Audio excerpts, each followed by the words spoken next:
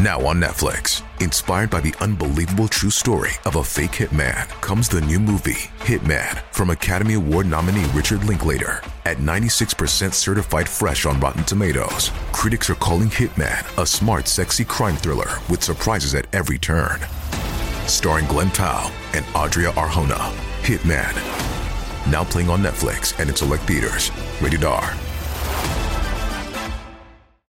Warning.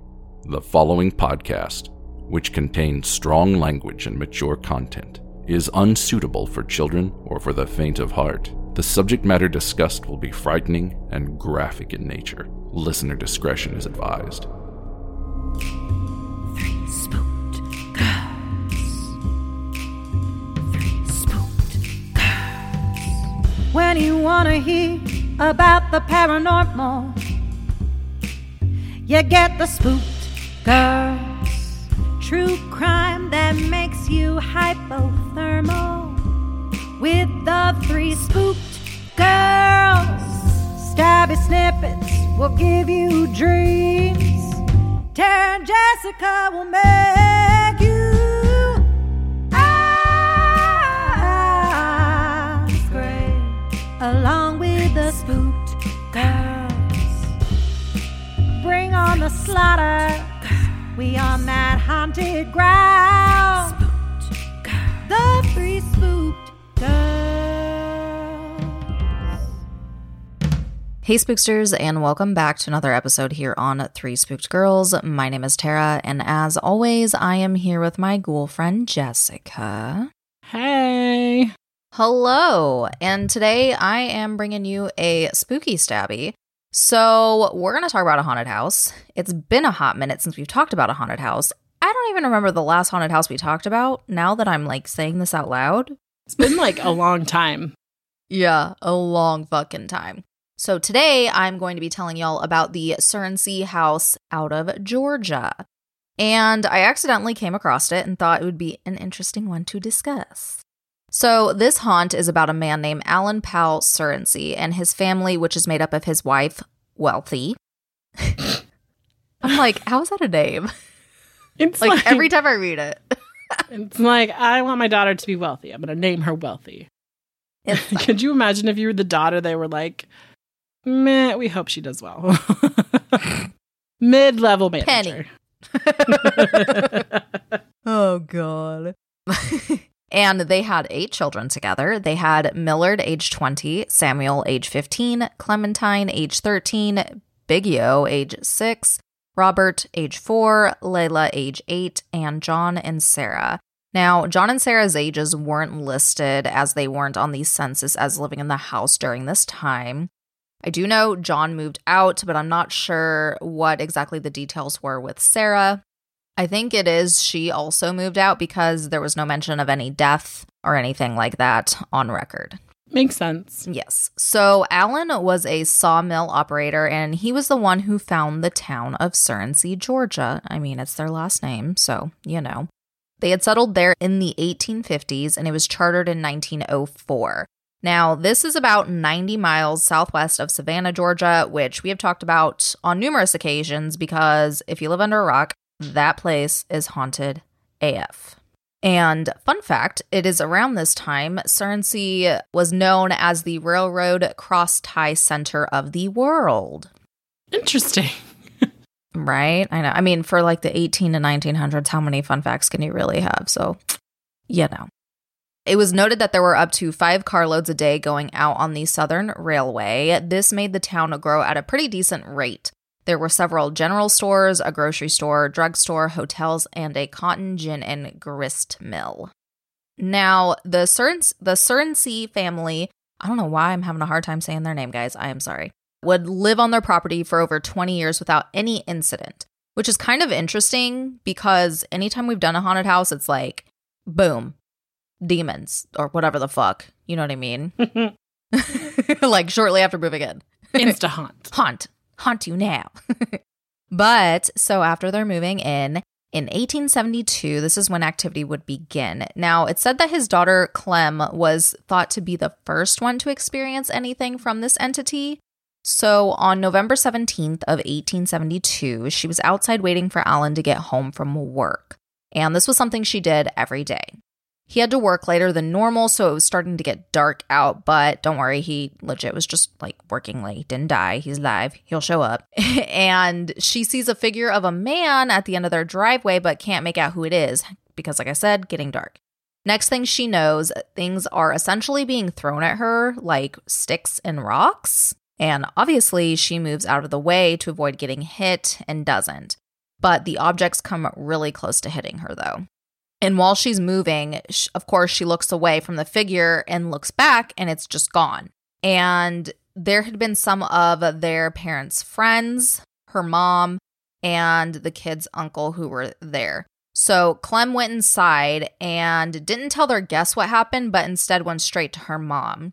And something I want to note here is that besides this one incident with Clem, all of the activity to follow doesn't involve any apparitions or shadow people. They experience poltergeist activity. And it apparently did not like the fact that she was about to tell someone what happened, because when Clem walked through the passage that led to the kitchen, she could hear items landing on the property, so it was still throwing shit. It's throwing a tantrum. It's fine. And as she entered the kitchen, small brick ends called brickbats was said to, quote, rain down from all sides, end quote. Obviously, Wealthy called out for their guests, who were males, to see if they could find who was doing this because, you know, she didn't want to go investigate herself because they're throwing fucking bricks, so I don't blame her. But they could not find anybody on the property. And then immediately, pots, pans, dishes, all of that was flying all around the room. And it was also said that the coffee pot got overturned and the cutlery skidded along the floor. And if that's not enough, sticks started falling from the ceiling and vases and photos fell on the floor. So this poltergeist is fucking shit up. Now, Alan, he would mosey on in at about 9 p.m. and everybody was like, holy fucking shit, here's what happened. And obviously he was kind of like, what the fuck? But he trusted them, and that, you know, like this did happen. He's like, why would they lie about this to me? That makes no fucking sense.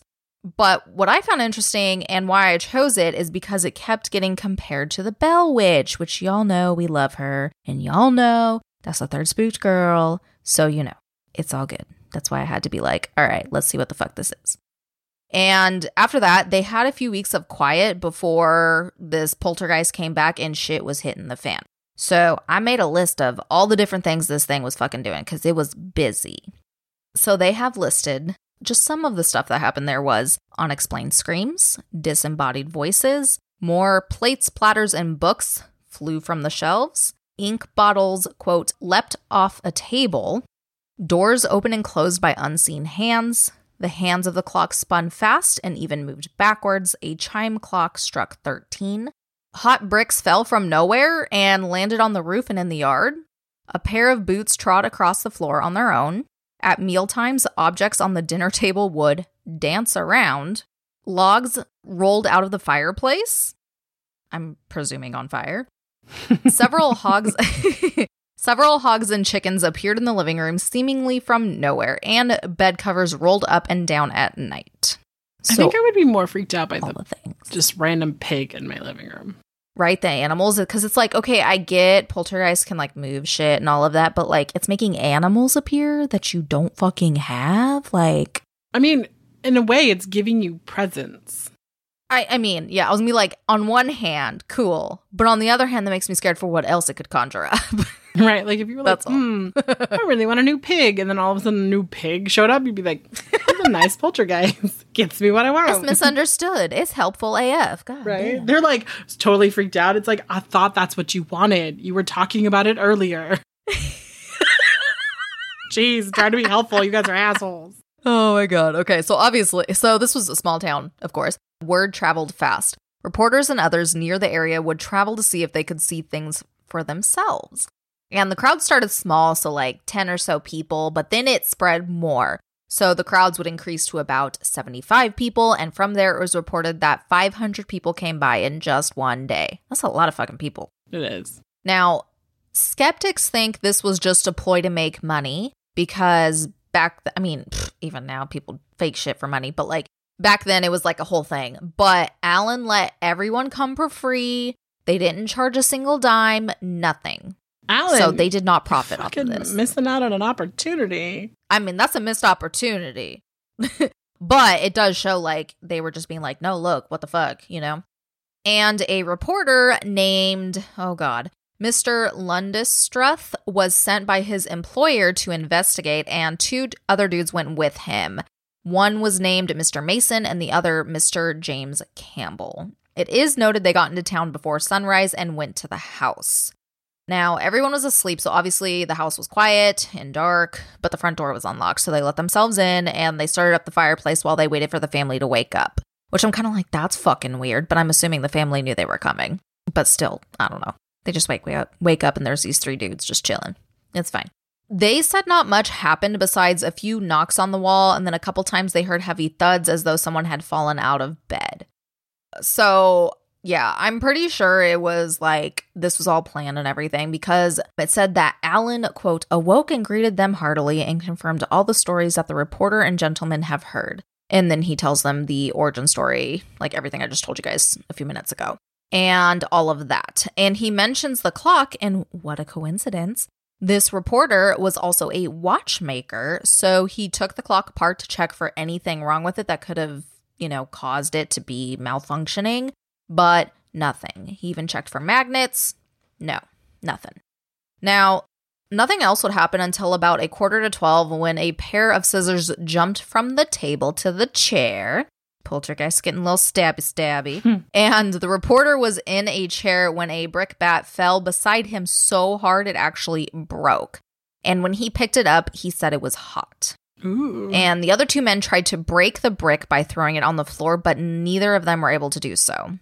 So the reporter put the piece on the windowsill to take it home, only to have it fall right in front of him and break in 2 again. And then he decided it was time to leave it at the house. He was like, I'm not taking that.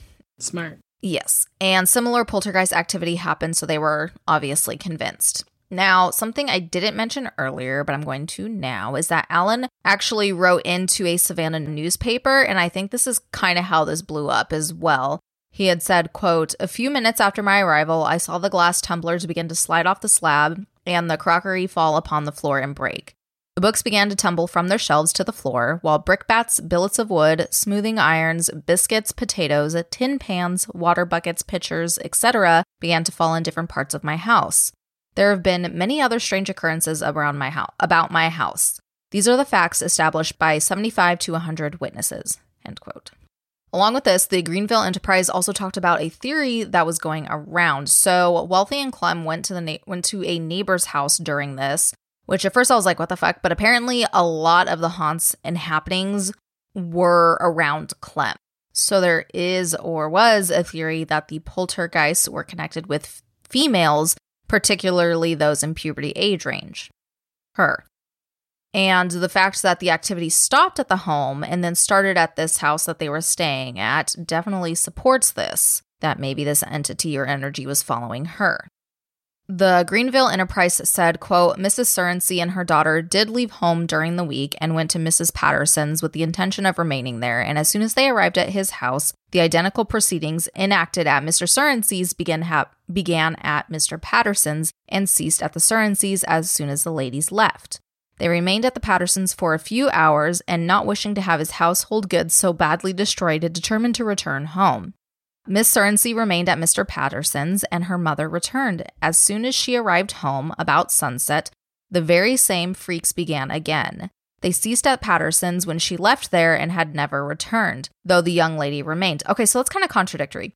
And as seen there by your correspondent and friends, these strange things have never happened except when Mrs. Surrency was present, always ceased when she left, and it was very clear, assuming it would be from a supernatural source, that she is the medium through which it acted.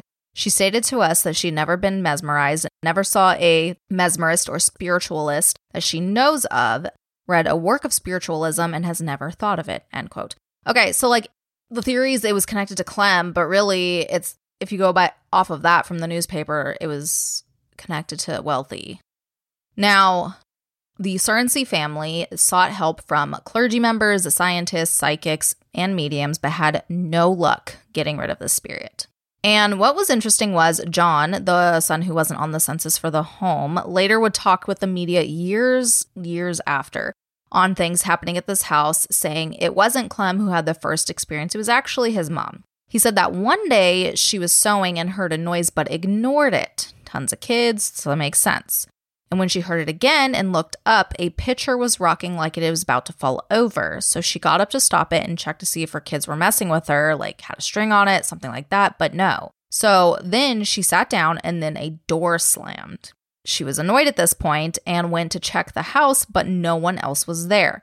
She denied it being any sort of paranormal activity and said it was because of the wind. Okay, Wealthy, this is your fault. You knew this was going to happen.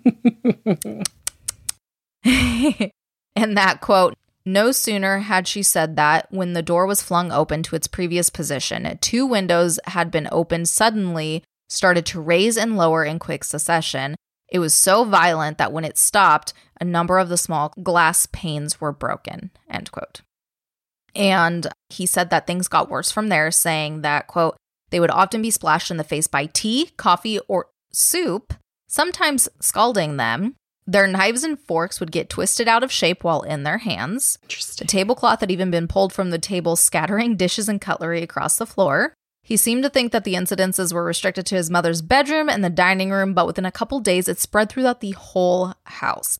And not one room was free of activity. So much so, heavy furniture would move with ease across the floor, then return to their previous positions. Some of the younger children had been hit by falling furniture, pictures and mirrors, and caused broken bones. This poltergeist being a little rude.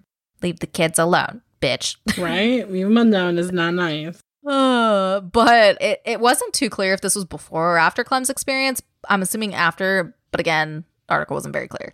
Then he goes on to talk about an incident on why he moved out. And he said a fire was flickering in the fireplace, and to his surprise, one of the huge metal stands that has like the cast iron like tool things in it and stuff, raised in the air and gathered momentum before striking his brother in the temple. He said that he sprung to his feet and that his brother was obviously profusely bleeding and grabbed it to try to protect his brother. And then the andiron wrenched itself free and hit his brother again. He said that he told his brother to run for your life. If you stay here, you will be killed and I cannot help you. So like, get the fuck out of here or you're gonna die. And I'm not sticking around because I don't want to die. The next day they moved to the other farm, taking only their clothes. To be honest, there was not a lot left of the house to take. And the injuries to his brother took a long time to heal and produced a fever, which he almost died from. So, what I found interesting was some little last fast facts to wrap up this story, was that reportedly the activities stopped when Alan died in 1877. And then Wealthy died in 1899. So she lived another like 22 years after he died. But when he died, it stopped, supposedly. And they kept the home after that in the family, but it would unexplainably burn down in 1925. And after that, the family that was remaining decided that this was a sign to get the fuck out of there because they would move out of state and that would end our story. They're like, bye. They're like, nah, fuck this, man. I'm not doing it. I'm not doing it. We don't play. No, we don't play. No. But yeah, so that's the haunted Surrency house, or also sometimes known as the Surrency poltergeist story. I hope you guys enjoyed. We kind of wanted to throw some more spooky stuff in there. Yes, I liked it. I like when we hear spooky stories that you're kind of like, okay, people. Okay. I don't know. I like the story. Yeah, it's always fun. It's like a, like an old-timey haunted house story. So I thought it was a good one, and I hope you guys enjoyed it. But with that, we are going to go ahead and wrap things up, and we will see you on Monday. Bye. Toodles.